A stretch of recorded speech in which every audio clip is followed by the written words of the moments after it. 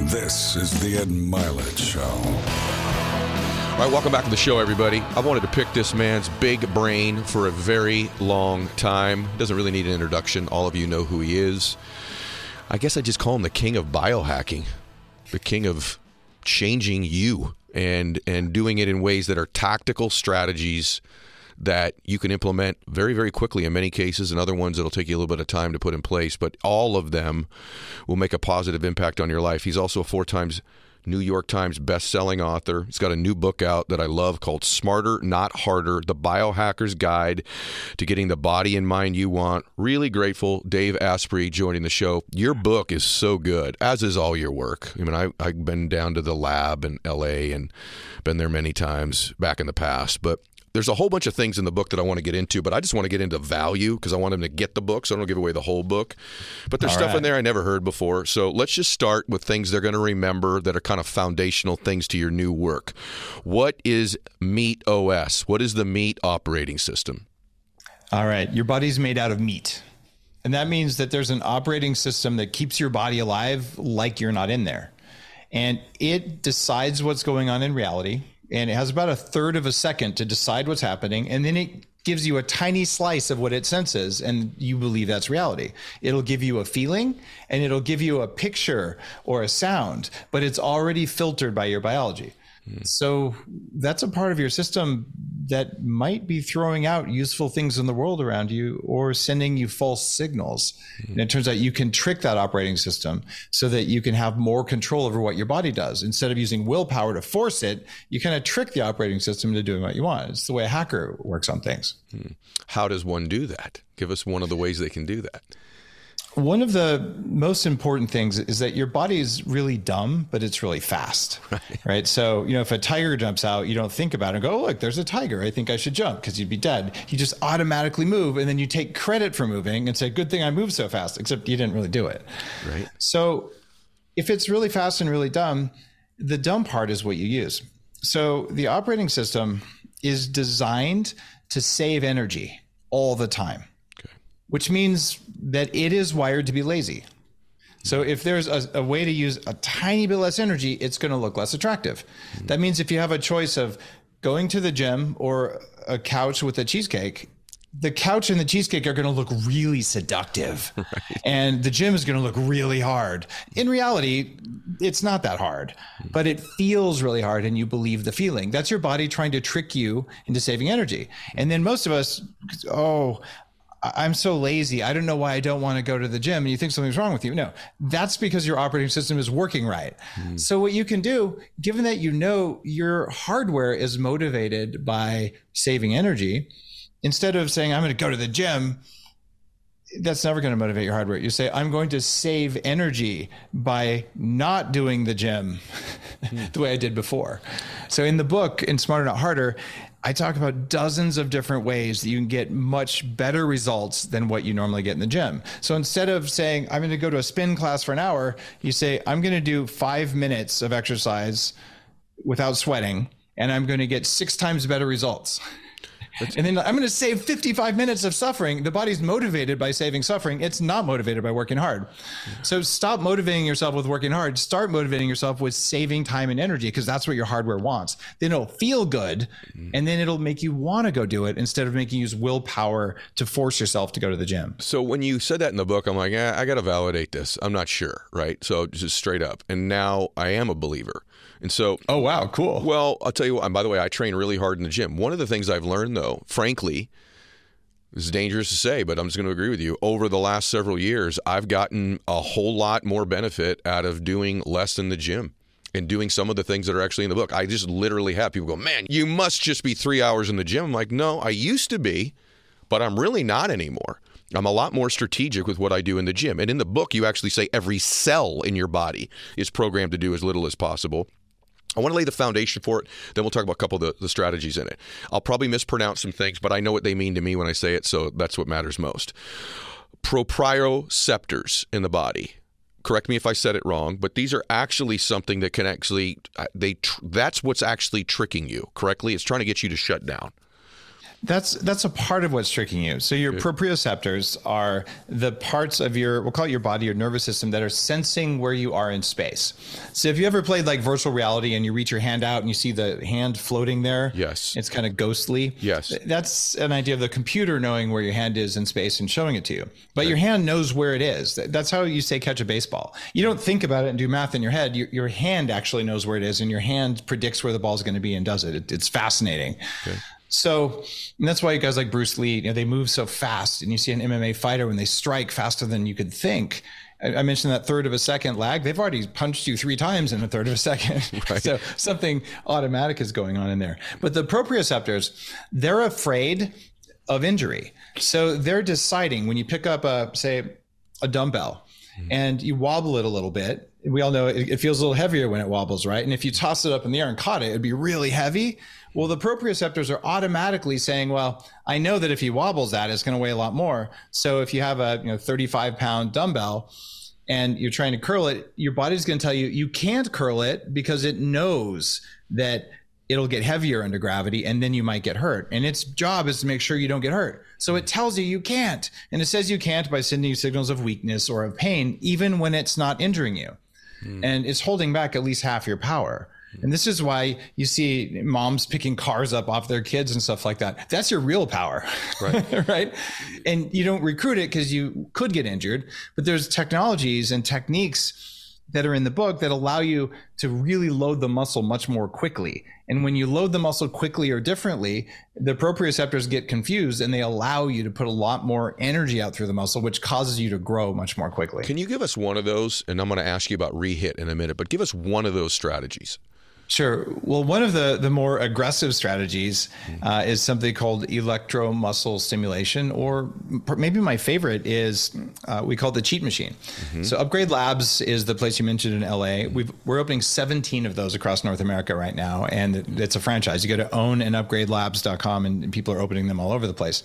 One of our pieces of tech for biohacking is an AI-driven machine for putting on muscle. So instead of fighting against gravity, you'd be normally picking up a dumbbell, and when you're at the top of the motion, it's not that heavy, and all the problems with free weights, which do work. But what this does is you're fighting against a robot and it's measuring your strength output, and you cannot win no matter what you do. And it's moving at a constant speed. So your proprioceptors are going, wait, there's no gravity here. It's just always moving. So the whole time, even way back here, you're like straining and struggling, right? And it just blows you out.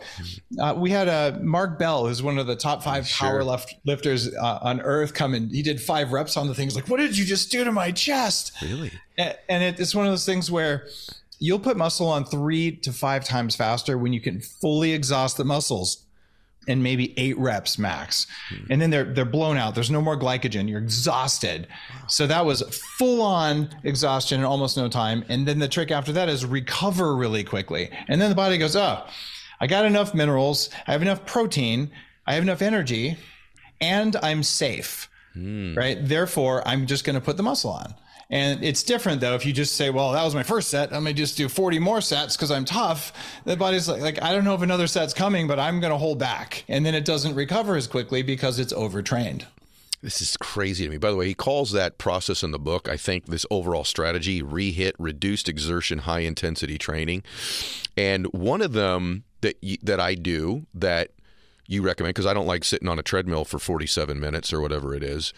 And I do interval training. And so you talk about that in the book. Why? And by the way, more and more I'm hearing, my heart doctor, by the way, Dave, is who actually recommended me doing interval training. Oh, that's cool. That was the actual reason I did it. It wasn't to save time or that I hated doing long cardio, because I do hate doing long cardio. Me too. But talk a little bit about interval training and why that works. Like, what's the mechanism at work? And is that all you do in terms of cardio now, is interval?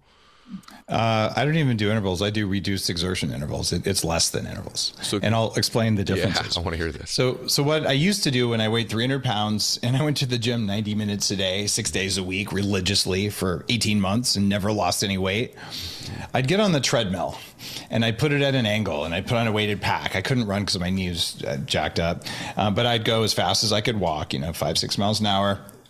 And you go up a hill, down a hill, up a hill. Well, that's what most people do. You go to a spin class, someone yells at you, they're playing whatever, Taylor Swift. And, you're in there and you're standing on the pedals because everyone's going to make fun of you if you don't. And it sucks. Okay. But working hard gets results for cardio. We've all heard that. So if you do that 5 days a week, you're going to improve after 2 months. You'll improve by 2% in your VO2 max. So that's a lot of time. So about 10 years ago, I started recommending high intensity interval training, which everyone's talked about now. And that takes a lot less time. It's going to take like 15 minutes. You go for a minute of sprinting as hard as you can. Then you walk, then you sprint, then you walk, then you walk. You just do it 5-10 times and you're blown out, but you got better than you would have from the spin class. And you're going to probably be really tired when you're done, but okay. Just better results, 15 minutes. Well, with reduced exertion, high intensity interval training, again, this is something that we're doing at Upgrade Labs, and it's driven by an artificial intelligence powered bike. And what it does is you get on there, and you can do this in a park if you want to. You're just going to look stupid. So what you do is you walk real slowly, like so slowly it's annoying, like kind of like you've eaten too many edibles. So you're just kind of just strolling like the slowest you could do, and you'll fit right in Santa Monica. Don't worry. But you do that, and then you full out sprint like you're going to die for 20 seconds. It's easier on the AI bike because you can put like harder pedaling, but you need to be full on for 20 seconds. And by the end of that 20 seconds, you should feel like you can't do anymore. Maybe you need to have a weighted pack or a weighted vest on to do that. Okay. And then here's where it gets even worse. Then you lay on your back and you do deep breathing exercises through your nose. The goal is to lower your heart rate as quickly as possible. Right. And then you walk again real slowly. And then you do another 20-second sprint and you lay on your back and return your heart rate down as fast as you can. It doesn't have to go all the way back down, but you want it to drop substantially. And then you're done. So now you're going to look stupid if you do it in public. That's why we have the artificial intelligence bike thing. But the results, 12% improvement in your VO2 max, 6 times better results if you do that 3 times a week. So you brush your teeth for 15 minutes a week. We just got you 6 times more cardio in the amount of time it takes you to brush your teeth versus going to a spin class or doing 45 minutes on a treadmill every day. What about heart health, though? Do you still think somebody should be doing longer-term cardio or what we called traditional interval training? VO2 max is a very strong indicator of heart and lung health. So if your VO2 max goes up, your heart is healthier. In fact, it's a major marker of longevity. That 12% improvement is equal to about 2 years of additional life expectancy. This is interesting. So here we go. It turns out... Go ahead. What's it turn out? Tell me what it turns out, please. It turns out that chronic cardio, those long spin classes, long runs, they train your heart to beat faster and to put out less blood. So you have a lower ejection fraction. Yep. But the people who have the healthiest hearts and live the longest have a very big ejection fraction. If you do the kind of rehit training that I talk about in the book, you'll have a very large ejection fraction and you'll have a healthier heart and you'll just be a more powerful person. So, the work is really interesting to me. And first off, the latter we were just talking about is something I never heard before. But also, and maybe I've just been behind, but also you said breathing earlier. And so I do a lot of breath work like I know you do. You and I have been to events together where we've worked on breath work, right? But actually there's other breath in the book that you talk about that I wasn't aware of. And I want to talk about this, which is this idea of hypoxia and also that angiogenesis can be promoted by just holding your breath. So you're actually creating blood vessels when you're actually restricting your breathing. Is that, help us understand that? To me, this is new stuff, at least for me. You can trigger angiogenesis by reducing oxygen levels. It doesn't even have to be by holding your breath. Okay. There are various technologies out there that do something called hypoxic training. Yep. Even things you can just buy to do it at home. And then you're breathing air that's had the oxygen scrubbed out. And when you do that, your blood oxygen levels drop for a brief period, and then you bring them back up. And this can make you get acclimated to 15,000 feet elevation. The people who figured this out were not Indian mystics that I'm aware of. It was actually Russia. It was the military back in the 50s. They realized it was expensive to pressurize their fighter jets. And they said, it will be cheaper to pressurize the pilots. So they made the pilots do this weird breath scrubbing thing that they invented so that the pilots just wouldn't run out of air at 15,000 feet. And they could make airplanes that didn't have to be sealed. And it saved them a ton of money. And then this is where the physiology research on this started. And so, yeah, there's amazing stuff that can happen. And if you do things like holotropic breathing, which is a type of breathing that makes you hypoxic and you start actually tripping like you're on acid. Yep. I did a podcast a while ago with a guy who invented it, who was 94 at the time, named Stan Groff. And he used LSD in practice legally until it was illegal. Then he replaced it with breath work. So that kind of breath work will also trigger angiogenesis. At least we believe it does. But it's a lot of work to do that. Hey guys, if you need to hire, you need Indeed. In all of my businesses, and I've been blessed to have several of them, I've used Indeed now for a number of years. And the main reason I do it is, if you're like me, I don't want to waste a bunch of time interviewing people that aren't qualified for the positions that I have. It's one of the hardest jobs in the world, right? Or they are qualified, but they're not interested in making the move at the given time. And so with Indeed, you have a thing called Instant Match, where they match you with quality candidates within 24 hours. And you're in front of people that want the job, that are qualified for it, and that you probably want to hire. I wouldn't go anywhere else. They've delivered great candidates to multiple businesses that I have right now. So here's what's great. Listeners and viewers on my show, you get a $75 sponsored job credit right now to get your jobs more visibility at Indeed.com/Mylett. Just go to Indeed.com/Mylett, which is MYLETT right now. And you can support our show by saying you heard about Indeed here. That would be great, by the way. Indeed.com/Mylett. Terms and conditions apply. You need to hire. You need Indeed. Hey guys, I want to talk to you about Shopify. When I started the show, the furthest thing from my mind was doing online business, and now I can't imagine my life without it. So I love Shopify because they're a global commerce platform that helps you sell at every stage of your business. So whether you're in the startup phase where you're just launching your online store, or you're at that really big business where you're like, hey, we just hit $1 million in order stage, Shopify is there to help you grow. They've helped me through every single stage. I wouldn't even know what to do without them. So whether you're selling shipping supplies or promoting productivity programs, Shopify helps you everywhere, from their all-in-one e-commerce platform to their in-person POS system. Wherever and whatever you're selling, Shopify's got you covered big time. They help turn browsers into buyers. They convert their checkouts 36% better than all the leading competitors. And I've used them for everything I do online. So every single thing you see that I market online, Shopify is somehow involved. I wouldn't even know what to do without them. Sign up for a $1 per month trial period at shopify.com/Mylett, all lowercase. Go to shopify.com/Mylett now to grow your business no matter what stage you're in. Shopify.com/Mylett. Wow. What about, I was surprised in the book. By the way, we're going through a lot, and I'm grateful that you're willing to share so much on a podcast.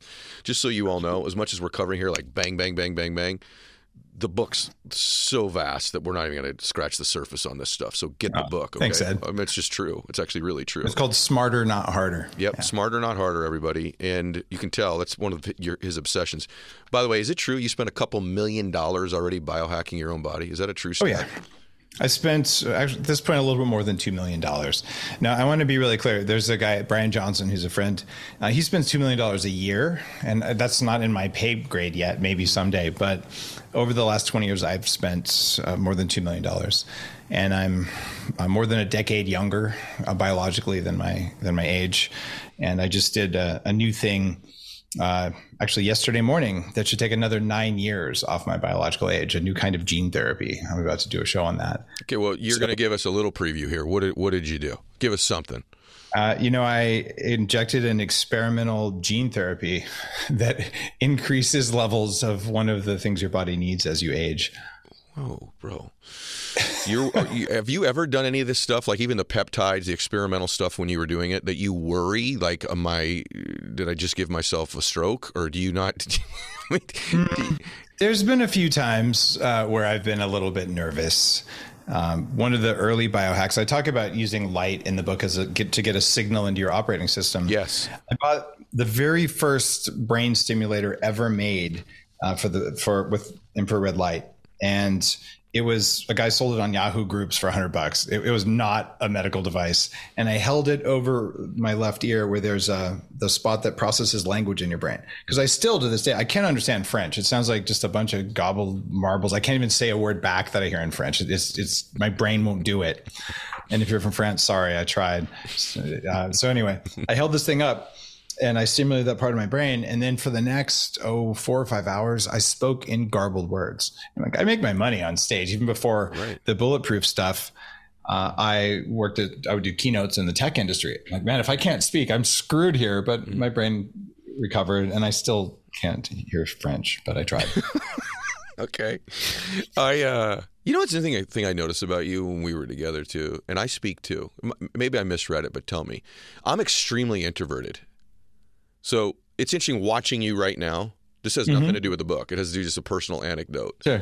I'm watching you right now. Very expressive, gregarious, very appearing to be, somebody who, loves attention. But yet when we were at where we were together, it doesn't even matter where we were. I'm not going to go through that with everybody. But like, I'm super quiet and introverted, and you appeared to be that way to me as well. Are you? And do you turn it on when you're on stage? Do you turn it on when you're expressing something you're passionate about, but in your everyday life, I'd almost call me socially awkward, to be honest with you. There's something called extroverted introvert, where your core is introverted, but during certain activities or times you're extroverted. That's probably most accurate. I love teaching and I love educating. I love sharing stuff I'm passionate about. And I've been on Tony Robbins' stage. I've spoken thousands of times, and you have as well, right? Yep. So for me, that's really energizing. I go into a flow state. In fact, a lot of people do. If they're not terrified on stage, they'll go into a flow state. So when I go up there, sometimes I've been trained in all the ways to prepare and the things you're supposed to do. Sometimes I know I'm best if I just go on stage and I just, you could say channel. Yep. I'm not really like channeling, some kind of angel or something. But what I'm doing is I'm just allowing my brain to do what it wants to do. And I always know what to say, and you'll get a standing ovation because I feel like I'm reading the audience. Yeah. And I'm just kind of a conduit for the knowledge and information that I've had. And I care about this so much because I was 300 pounds. I had arthritis in my knee since I was 14. I had brain fog and chronic fatigue syndrome and all this crap wrong with me. And it was all unnecessary. And there's no reason I should have spent about $500,000 getting myself well. And the rest of it was just for fun to see how many stem cells I could put in different places and all the anti-aging and longevity and brain hacking and stuff. That's just for fun. Some people buy a sports car and make it track ready. I'm like, I want to make my brain track ready. Yep. I'm just a nerd. No, I love that you're a nerd because you're actually changing so many other people's lives. There needs to be some really articulate nerds out there doing this work and this research. And by the way, to some extent, using their own bodies is the experiment, like what you have before. You said brain fog, which is where I wanted to go. I've started to use a neurofeedback device. And which one? Is it the Vendy, the Mendy? Mendy. So neurofeedback is using electricity coming from the brain. Mm-hmm. And that's something that I do at 40 Years of Zen, which is my high-end brain training thing for CEOs up in Seattle. People come spend 5 days. There's neuroscientists. And we're actually like electrodes coming out and measuring. What Mendy does, which is brilliant, is you put it on your forehead and it shines a bright LED into your forehead and it measures blood in the prefrontal cortex. Mm-hmm. And if you just play the game on your phone, it'll teach your brain to move more blood to the front of your brain. If you have ADHD, it's a lack of blood in the front of the brain. I know I have ADHD, at least I did. I don't know. Most of the time I don't qualify as having it anymore. But I did a lot of training with this kind of technology about 10 years ago. So with Mendy, every about 10, 15 minutes of playing the game, it increases your score on something called TOVA, which is the gold standard for measuring ADHD. And so you're playing a game. It's actually kind of fun. Mm-hmm. And it's a weird kind of concentrating. So that's an entry-level way of improving your focus in your brain. And it's definitely something I wrote about in the book, right? Mm-hmm. The reason that I started using it, by the way, is that I've been fortunate to work with a lot of athletes, and a couple of the NFL quarterbacks that I've been asked to work with use the device. They use it in between games. So I was fascinated by that. What about this notion of, it seemed basic to me, but you like it for different reasons, which is saunas. So I've always taken saunas, but I just did it to like sweat stuff out. That's why I've always done it. But you actually list it in the book. Why do you believe in saunas? Well, normal saunas and infrared saunas will both increase something called heat shock proteins, which is the same thing that exercise does. They raise your heart rate, they improve blood flow. So if you wanted to sit in the sauna on the phone with your stockbroker or your boss, just make sure the camera's off and you'll probably be fine, but you're going to get the benefits of, at least a lot of the benefits of exercise. You're not going to get the flexibility and the movement of the brain and all, but in terms of cardiovascular benefits and longevity benefits, the evidence is overwhelming that sauna is one of the preeminent longevity tools. But I use an infrared sauna because in addition to the normal stuff that a sauna does, it causes about 95% more toxins and heavy metals to be excreted from your body. So if you're really looking to sweat, a normal, like a hot, dry sauna or a steam sauna, you'll sweat a lot, but the toxins aren't in the sweat. It's just water and salt. When you do an infrared sauna, your sweat smells really bad. And that's where the mercury and lead and other toxins are coming out. So I'm happy to do both of them. Okay, man, it's like you're like reading my notes here. So these are like some of the external things you do. Then there's the stuff you're putting in your body. I was surprised that you covered so much of that in the book. And so this is stuff you put in your body we're going to talk about now that you talked about. And obviously you know where I'm going to go with this because I read the book, and they're going to have to get the book to get all of it. But the anti-nutrients in your body. Yeah. You know, this is something that needs to be a much bigger conversation in sports. And I got to shout out to Tom Brady, who figured this out early on. He doesn't do nightshades. I don't do nightshades. But a lot of people have heard about lectins. Yep. I wrote about him in the Bulletproof Diet. And people have lost a couple of million pounds on the Bulletproof Diet. And Dr. Gundry's covered lectins extensively. So some plants, a lot of grains, have the ability to inflame you with lectins. But that's an immune thing. Another group of things, especially things that athletes for some reason have been told to take, have very high amounts of a compound called oxalic acid. I'm talking about beets, spinach, kale, even red raspberries have huge amounts of it.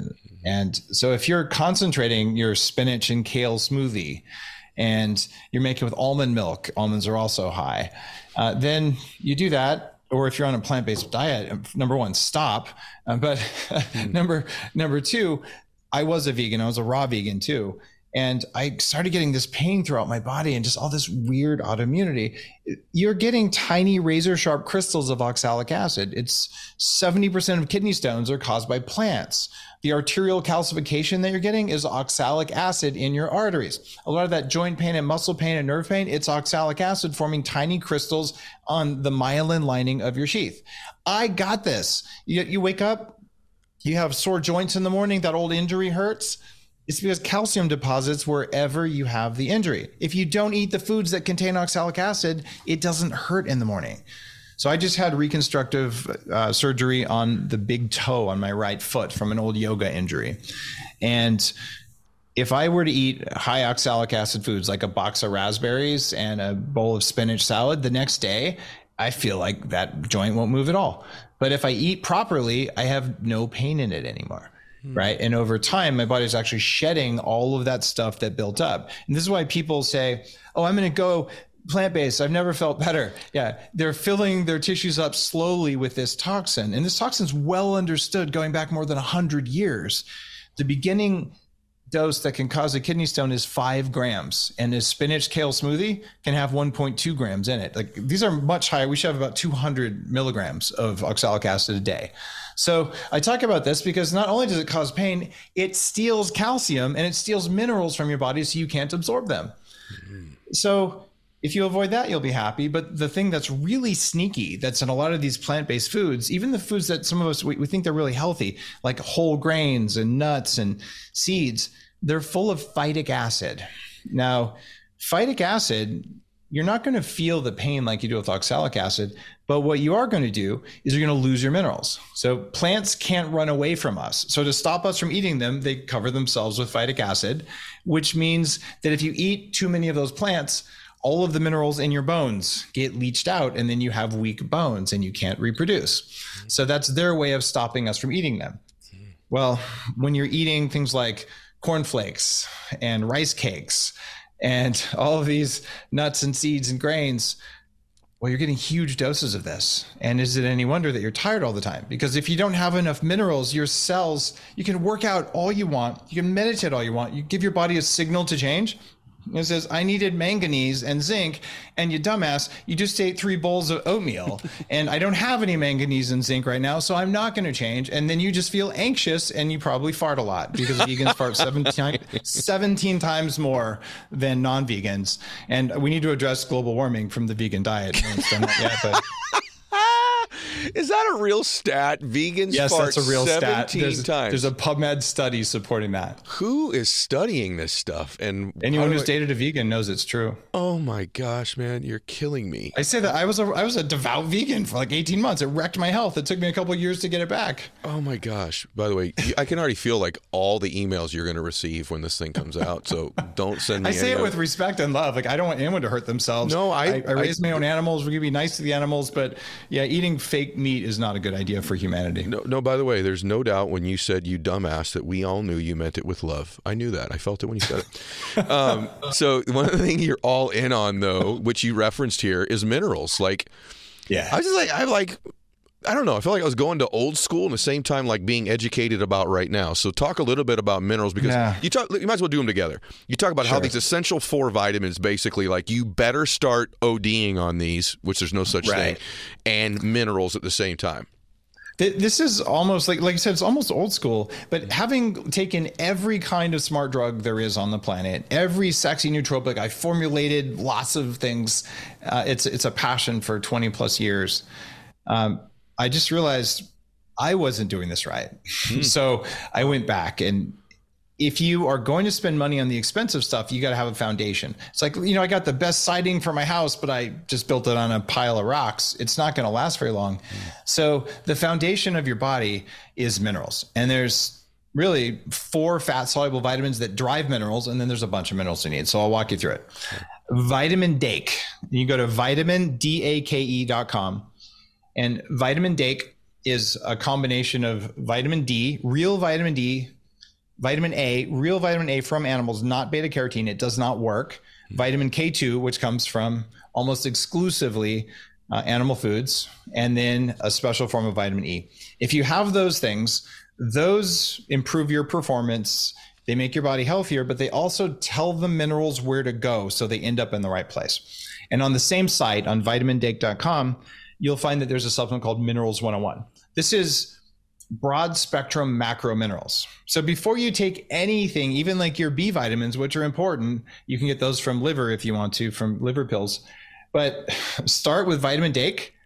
It's designed to be about $22 a month for the average normal person's dose. It's not expensive. And then Minerals 101 is 3 pills just to get enough minerals, by the way. So now you're at 4 pills a day, but that's going to do so much more for you than some kind of fancy ashwagandha.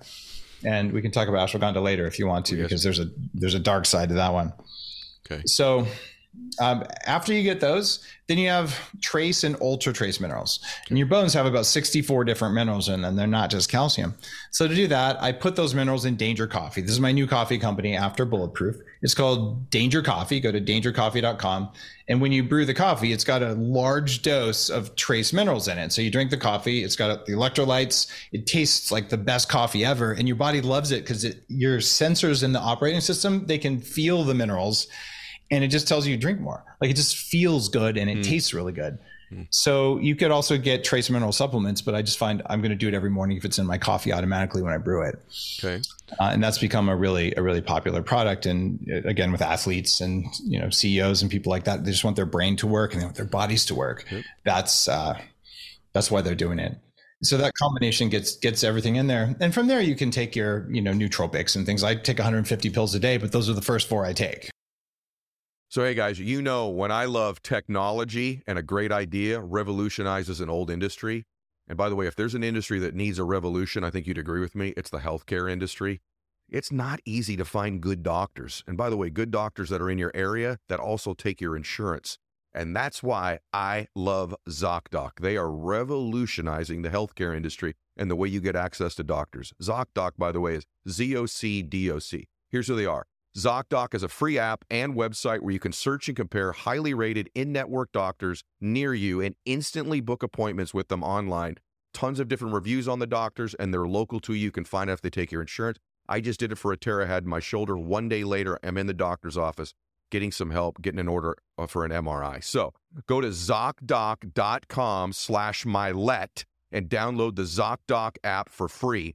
Then find and book a top-rated doctor today. That's ZocDoc.com/Milet. ZocDoc.com/Milet.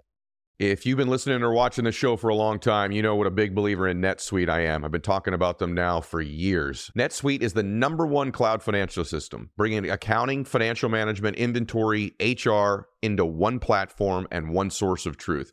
With NetSuite, you reduce IT costs because NetSuite lives in the cloud with no hardware required, access from anywhere. You cut the cost of maintaining multiple systems because you've got one unified business management suite. You improve efficiency by bringing all your major business processes into one platform, slashing manual tasks and errors, which is why I've been using them now for 5 years myself. Over 37,000 other companies have as well. They've made the moves. Do the math. Now you'll see profit with NetSuite. By popular demand, NetSuite has extended its one-of-a-kind flexible financing program for a few more weeks. Head to netsuite.com/Milet. netsuite.com/Milet, MYLETT. netsuite.com/Milet. Okay, this is so good. By the way, I love having you on because there's just tangible value on every answer. Thanks, man. No, it's just true. There's no fluff. Let's go there for a second on food, and then I want to move to what we were just talking about. So, you don't like the green stuff. You don't like the nuts. You actually... I'll eat arugula. I'll eat lettuce. Okay. I just don't eat kale and spinach or chard or beets. You also don't love a lot of fish. So talk about fish, and then what the heck should we be eating then? All right. So fish is generally good for you, but not if it's farmed. Farmed fish is some of the most polluted food on the planet. So you just can't do that as a regular source of protein. Okay. Some people say, well, I was vegan. I don't know why. I thought it made me maybe a better person than someone else.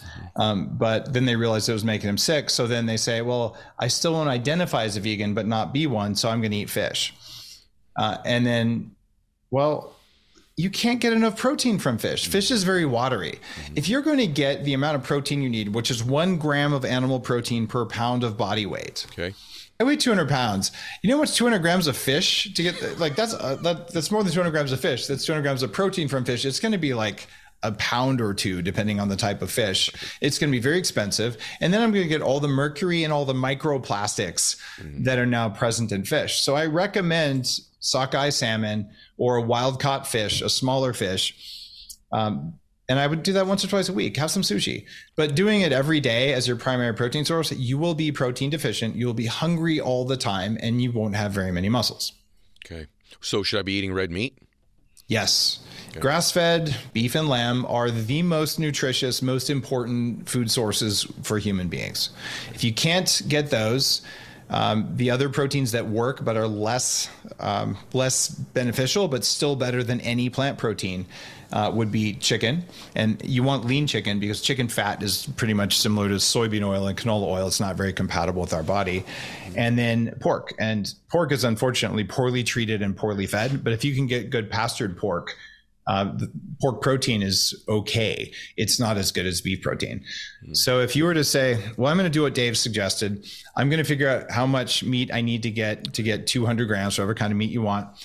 You can buy it online from a local rancher and they'll send it to you frozen, put it in your freezer, or you can buy the ground stuff. You go to most grocery stores now have grass-fed ground. It is more expensive, but it's not that much more expensive. And if you're on a tight budget, okay, do your best. Get the lean industrial meat that's not grass-fed. And it's still better than any fake meat or some bozo who tells you that rice and beans is a complete protein without telling you it's full of lectins and phytic acid and 500 grams of carbohydrate in order to get a little bit of protein. Yeah. No, that is not a protein food. Nuts are not a source of protein. They're a source of fat and carbs and trace amounts of protein. So the fact that some vegan activists influence big food companies to tell you was healthy, it doesn't change reality.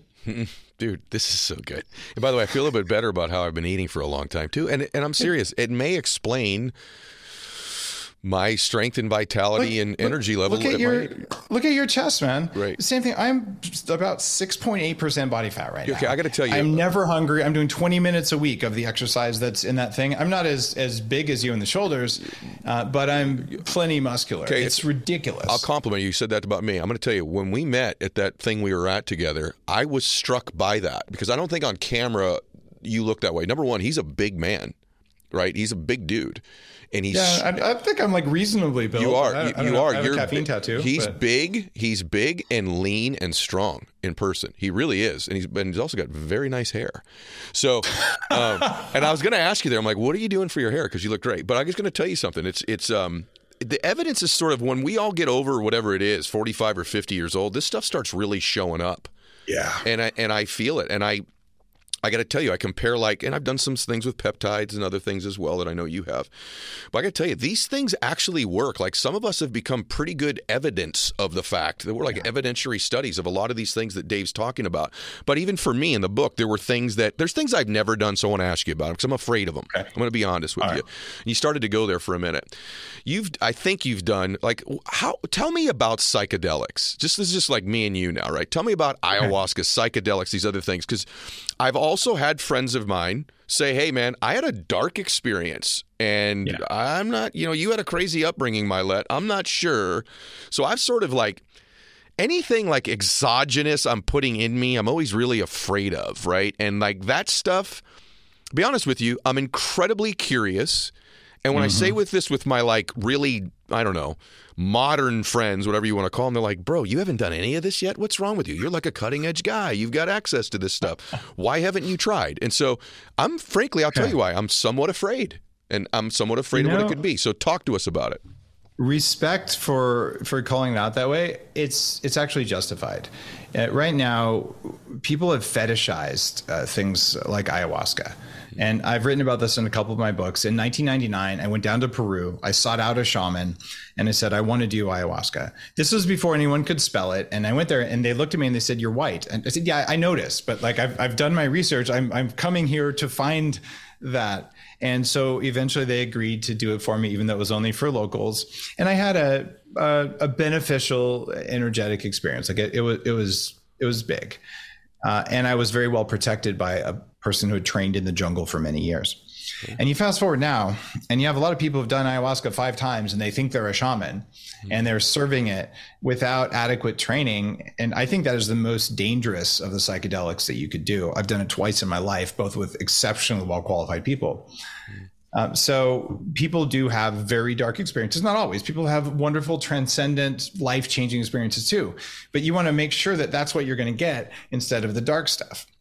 And so what I recommend for people who've never done psychedelics is that you put ayahuasca at the very end of your list. And before you do psychedelics, you should go to a therapist and do something called EMDR. And EMDR is a type of trauma release work that's very, very fast. And that'll actually strangely feel a bit psychedelic when you do it right, but you'll drop a lot of the heavy stuff that could have been an issue. And after you've done that, you should learn breath work, like holotropic breath work, which is very similar to taking acid or maybe kind of ayahuasca, but ayahuasca has a certain vibe to it. And then if those still didn't get you there, then you should learn either Tantra or conscious kink, because a good orgasm with a conscious partner will put you in an altered state. 20% of people say they've met God from coming. Yep. That's in the book, isn't it? I think you say something like that in the book. Yeah. Yeah. And I don't go into a lot of detail on that, but look, if you're looking for a way to open your operating system, which is what all these do to look inside at what's really going on, it's trippy in there, but these are ways without drugs to get in there. And after that, there's neurofeedback. My 40 years of Zen place in Seattle, someone just got out of there and said, this is the best plant-based journey I've ever done without the plants, because they were tripping on just their own brainwaves. There's no medicines at all. Mm-hmm. Right. So these are states you can get into with advanced meditation. It just takes many years, and most of us don't have the years and the time. So the goal of Smarter Not Harder is, how do you get there faster? Those are all ways to do it. And then if that's not enough, your best bet is probably MDMA after that, or better yet, MDA, which is less ampy and more heart opening. And you can do that with a therapist now in some places. And after that, you get into things like mushrooms And after mushrooms, you would look at something like LSD. And after LSD, you do DMT. And if you still haven't found it, find someone with feathers in their hair who trained with the Shipibo people in the jungle for at least 8 years and do ayahuasca. And do it once or twice. I always feel bad. I hear guys like Aubrey Marcus who's like, I've done ayahuasca 87 times. I'm like, when do you notice it's not working? Right? You shouldn't be doing this 87 times unless you are in shamanic training. This is an occasional use, like once every 6 months, to really go deep with yourself and then process for months and meditate on it and journal on it. And to work with facilitators and work with spiritual people on understanding the real nature of your own reality and on healing old traumas and turning on superpowers. So I feel like we're disrespecting the ancient practices. And I've been through shamanic training. I'm not a full shaman, but from what I've seen and what I understand and what I've learned, I don't think some of those plant medicines are very happy with the way we're treating them either. So I tend to treat them with respect. I'm fine with the chemicals. They don't care. LSD doesn't care what you do to it, but ayahuasca and mushrooms do care. Is there any, let me ask you one more thing about my fears. By the way, that was a big answer. Does any of that lead, okay, please forgive me because I think I know what you're going to say, but I'm asking questions for those of us that, have never gone anywhere near this stuff, okay? Is any of that a gateway to anything bad? Like, do you start going, now I need all these chemicals all the time. I'm going to start vaping weed 7 times a day, or I need some other hallucinogenics, or like, I'll be honest with you. I played with a guy who I played golf once in a while with a guy who went and did his ayahuasca thing. He's gone, a couple times. And now, like, he used to smoke a vape pen when I smoked my cigar.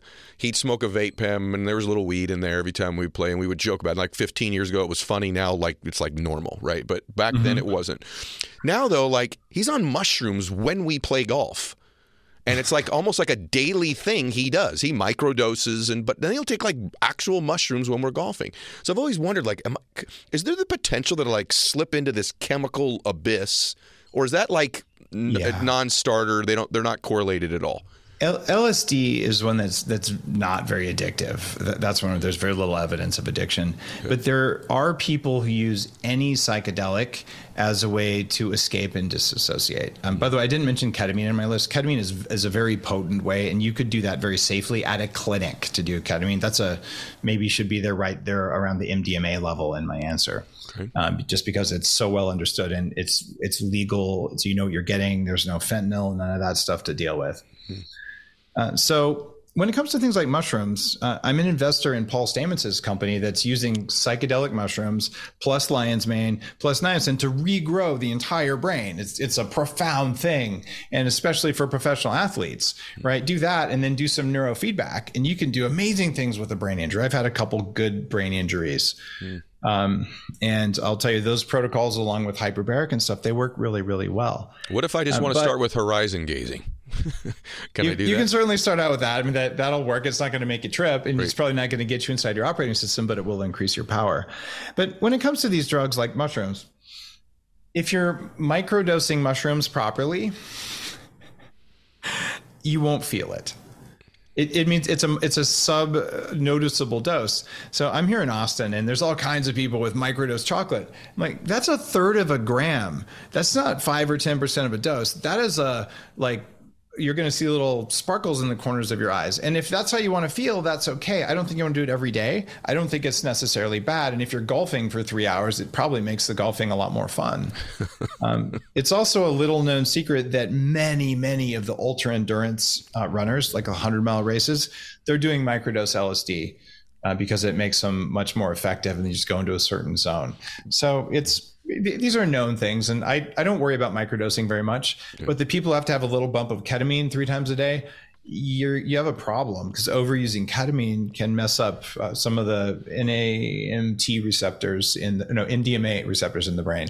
So you can overuse them, but if every weekend you did a little bit of psychedelics and you didn't have alcohol every night during the week, you'd still be better off at the end of the year. Okay, so it's funny that you just said that. I'll just second something just because he's such a brilliant man. I happened to be at something this weekend with one of the most famous ultramarathon runners. Like one of the. You should ask him about it. Well, it came. I said, "What do you?" I knew this. He's like, "I listen to your stuff when I'm running," And by the way, there's a few of them that do, so don't try to figure out who it is, everybody. Yeah. Okay. And I said, "You do anything else?" And he's like, "A little LSD." I'm like, "What?" How did I know? I said, "What did you just say? LSD?" Yeah. Like, I'm just so old school. He's like, "Yeah, a little bit, man." Like, I said, "Like, what percentage of the races?" He goes, "Oh, 100% of the races, but I kind of vary the dose at different races. I'm playing with it." I'm like, wow. So he's actually right with what he just said, everybody. It sounds a little bit freaky, but microdosing LSD or mushrooms, these you can almost feel at doses, they increase neuroplasticity. And I did LSD, this was 7-8 years ago, microdosing every day for a month just to write about it for my blog. And I was doing it with the liquid drops. And then I was traveling, I didn't want liquids. So I chopped a tab into tiny, tiny little pieces. And I was taking one of those little pieces every day. And I guess one of the pieces was bigger than the others because I found myself on stage making jokes that no one else laughed at. And I'm like, oh God, I'm high right now. That was at Ken Rutkowski's metal group. And I kind of felt like a jerk afterwards, but it was also kind of funny. I love you, man. This is such great stuff. All right, a couple more things. By the way, the book is Smarter, Not Harder, The Biohacker's Guide to Getting the Body and Mind You Want. By the way, and we're covering a lot of stuff here today, like a ton of this stuff. There's a lot more in there, though. There's a ton. And by the way, he has words like equanimity in the book that I have in my other book. Like, there's just stuff, right? Like that you're gonna love. I want to ask you though something that's not in the book because I'm in this world. And by the way, I'm still not over on the LSD ayahuasca world, guys. I just want to vet the topic with someone who's an expert, which is Dave. I'm still like really figuring that out myself. Do ketamine with a therapist, man. That's all you need. Okay. It'll be safe. It'll be effective. It's good for depression. It'll make you feel integrated in the world. And it's just so low risk. We have 75 years of experience with that drug. It's legal to prescribe in every state. And I did it on my podcast with a therapist in San Diego about 7 years ago. And it's a potent psychedelic, and it's just like, it's available. You can even do it at home now. There's places that'll send you a tab and you do it at home, and then you get on Zoom with the therapist. Wow. Okay. One thing I do is some peptides, and it's not anything. Nice. What about you? Like, are you a MOTS guy? Do you do GH? Are there any peptides you're regularly taking, or have you you're out of that world now? I go in and out of peptides. I know wrote you about do. a That's lot why of I them. asked. I know. Yeah, like in my longevity book called Superhuman, I went out really deep into peptides and all the different longevity compounds, and I do a lot of that.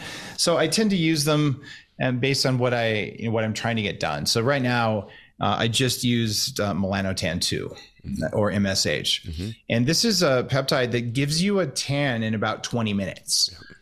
And the side effect is it reduces aging of reproductive organs. It keeps your prostate healthier. When you shoot it, not only do you get a tan, you get really like 12th grade horny. So that's a beneficial side effect, at least if you're in a relationship, it is. And I'm single now, so maybe that was a problem. But that's one that matters, not just because you get a tan because it looks good. A tan actually makes you healthier. It makes you more resilient. A tan is basically part of how your body interacts with the world. So to get a tan, normally you need to get a little bit of sun damage. But if you get a tan in 20 minutes, now you have protection from sun damage. So that's one of my favorite ones. Another one that most people haven't heard of is pinealon. And this is something that helps the pineal gland function better. Wow. And this is part of the Russian bioregulator peptides that I wrote about in that earlier longevity book. And so I use that. Let's see what's open right now. I have some BPC 157. Do you take them every day? Do you take them every day? Like me, I'll be honest with you. I got a refrigerator full of stuff I just start forgetting to take. And it sits in there, and I'm like, God, it's $4,000 worth of peptides sitting in my fridge I haven't used in 6 months. You're not the only one. So I'll do it like for a month. I'm just all over. I do it really, really well. And then I will just be like, I just don't feel like it. And honestly, this is your body intuitively telling you what to do. Okay. So I built a regenerative farm on Vancouver Island, and you watch the sheep. They want that blade of grass, not that blade. And they want one bite of this plant. They know what their body needs. And if you feel like not taking a peptide, there's probably a reason. So I use my intuition when I'm using peptides as well. Okay. I'm also trying, I just went on it maybe a couple weeks ago, is MK677. which is an oral peptide. Those are just a lot less work. And that's good for your metabolism. It seems to, I don't know, I probably take it for a month and see what happens, but okay. I'm up for that. He's just hacking away. I love it. How long can someone live? Well, my goal is to live to at least 180. What? Yeah. 180. 180. And here's the rationale. And I laid this out in the book before this one called Superhuman. But today, our current best is 120. And that 120-year-old person, they went through World War I and World War II. They couldn't spell DNA. They didn't have antibiotics for half their life. I mean, they completely survived without the benefit of any of the knowledge that we have now. So if that's our current best, and we can't do better by 50% over the next 100 years, it's because a comet hit the planet. Like it's in the bag. And right now, the amount of knowledge on our planet about biology and medicine, it's doubling every 73 days. It used to take 50 years to double. So that means pretty much every 3 months, we double what we know about biology, about how it works. That's why, in fact, back in 2016, I wrote about getting gene therapy and about de-aging stem cells. And it turns out I just got gene therapy yesterday. Wow. And they also have the ability to edit stem cells so that they can do things that your own stem cells can't do. And I've had hundreds and hundreds of millions of my own stem cells taken out and put in every joint in my body twice. I've had them in my hair, my face, my reproductive system, everything. And it's a whole new world right now. So that episode where I explained all the details about gene therapy and what it's going to do for us, that one injection with a tiny little needle will take 9 years off my biological age. So I'll probably be about 30 biologically when that stuff kicks in all the way. That's 20 years younger than what the calendar says. Wow. Is that why your hair looks so good? No, my hair looks so good because I cheat. Oh. So I did an episode on the Human Upgrade, my podcast, with Alan Bauman down in Florida. Mm-hmm. So I know I'm doing pretty well. All the guys in my family are bald by the time they're 25. So I did pretty well, but it was getting a little thin and moved back a little bit. So I had 10,000 hairs individually moved from here to the front. Mm-hmm. So some of this it's all my hair, but some of this stuff here, it was removed around to do what I wanted. Part of biohacking is you get to change your biology however you want. Yeah. So I have no problems with using lasers to make my skin better or to improve my hair. And I use things like caffeine and adenosine and aspirin on my hair topically, which actually work as well as minoxidil. Because it increases circulation. Use a laser cap thing. Yep, for circulation. Yeah. Yeah, I may or may not relate to every single thing you just said.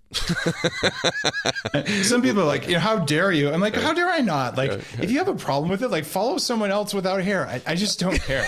Like I'm going to look and feel exactly what I want. And if it triggers you, then you should unload your gun. Like, it's fine. I just don't care. I'm inspired and feel more normal now that you just said that. So I appreciate it. Today was one of my favorite conversations ever on the show because it flew by. I literally just look up at the clock. We've been doing this for an hour.